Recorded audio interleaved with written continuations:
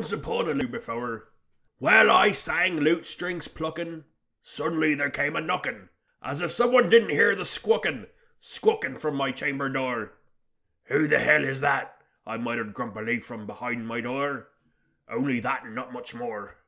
Louder came the rapping, a sound like big hands rudely slapping at my chamber door. "I's getting a wee bit testy. Who keeps interrupting my resty? Fuck off," I yelled to the pesty, while crawling across the bedroom floor.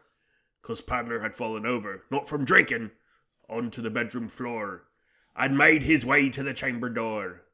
"Oi, you," said I, "thing of evil, don't wake the bird, you manky devil, with all that rattling at my chamber door. If I open this door, you'll regret it, for Paddler will surely let you have it."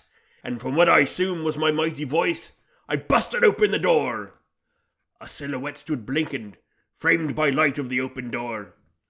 Quoth the raven, "What the fuck is all this banging about for?" "Paddler," said the voice alarming, dripping threats of hurt and harming, "this is my house, not yours. You're drunk, and outside, and loudly narrating everything you're doing in troacic octameter. Please go home." Quoth the raven, "Oh, sorry about that. Whoopsie." The end.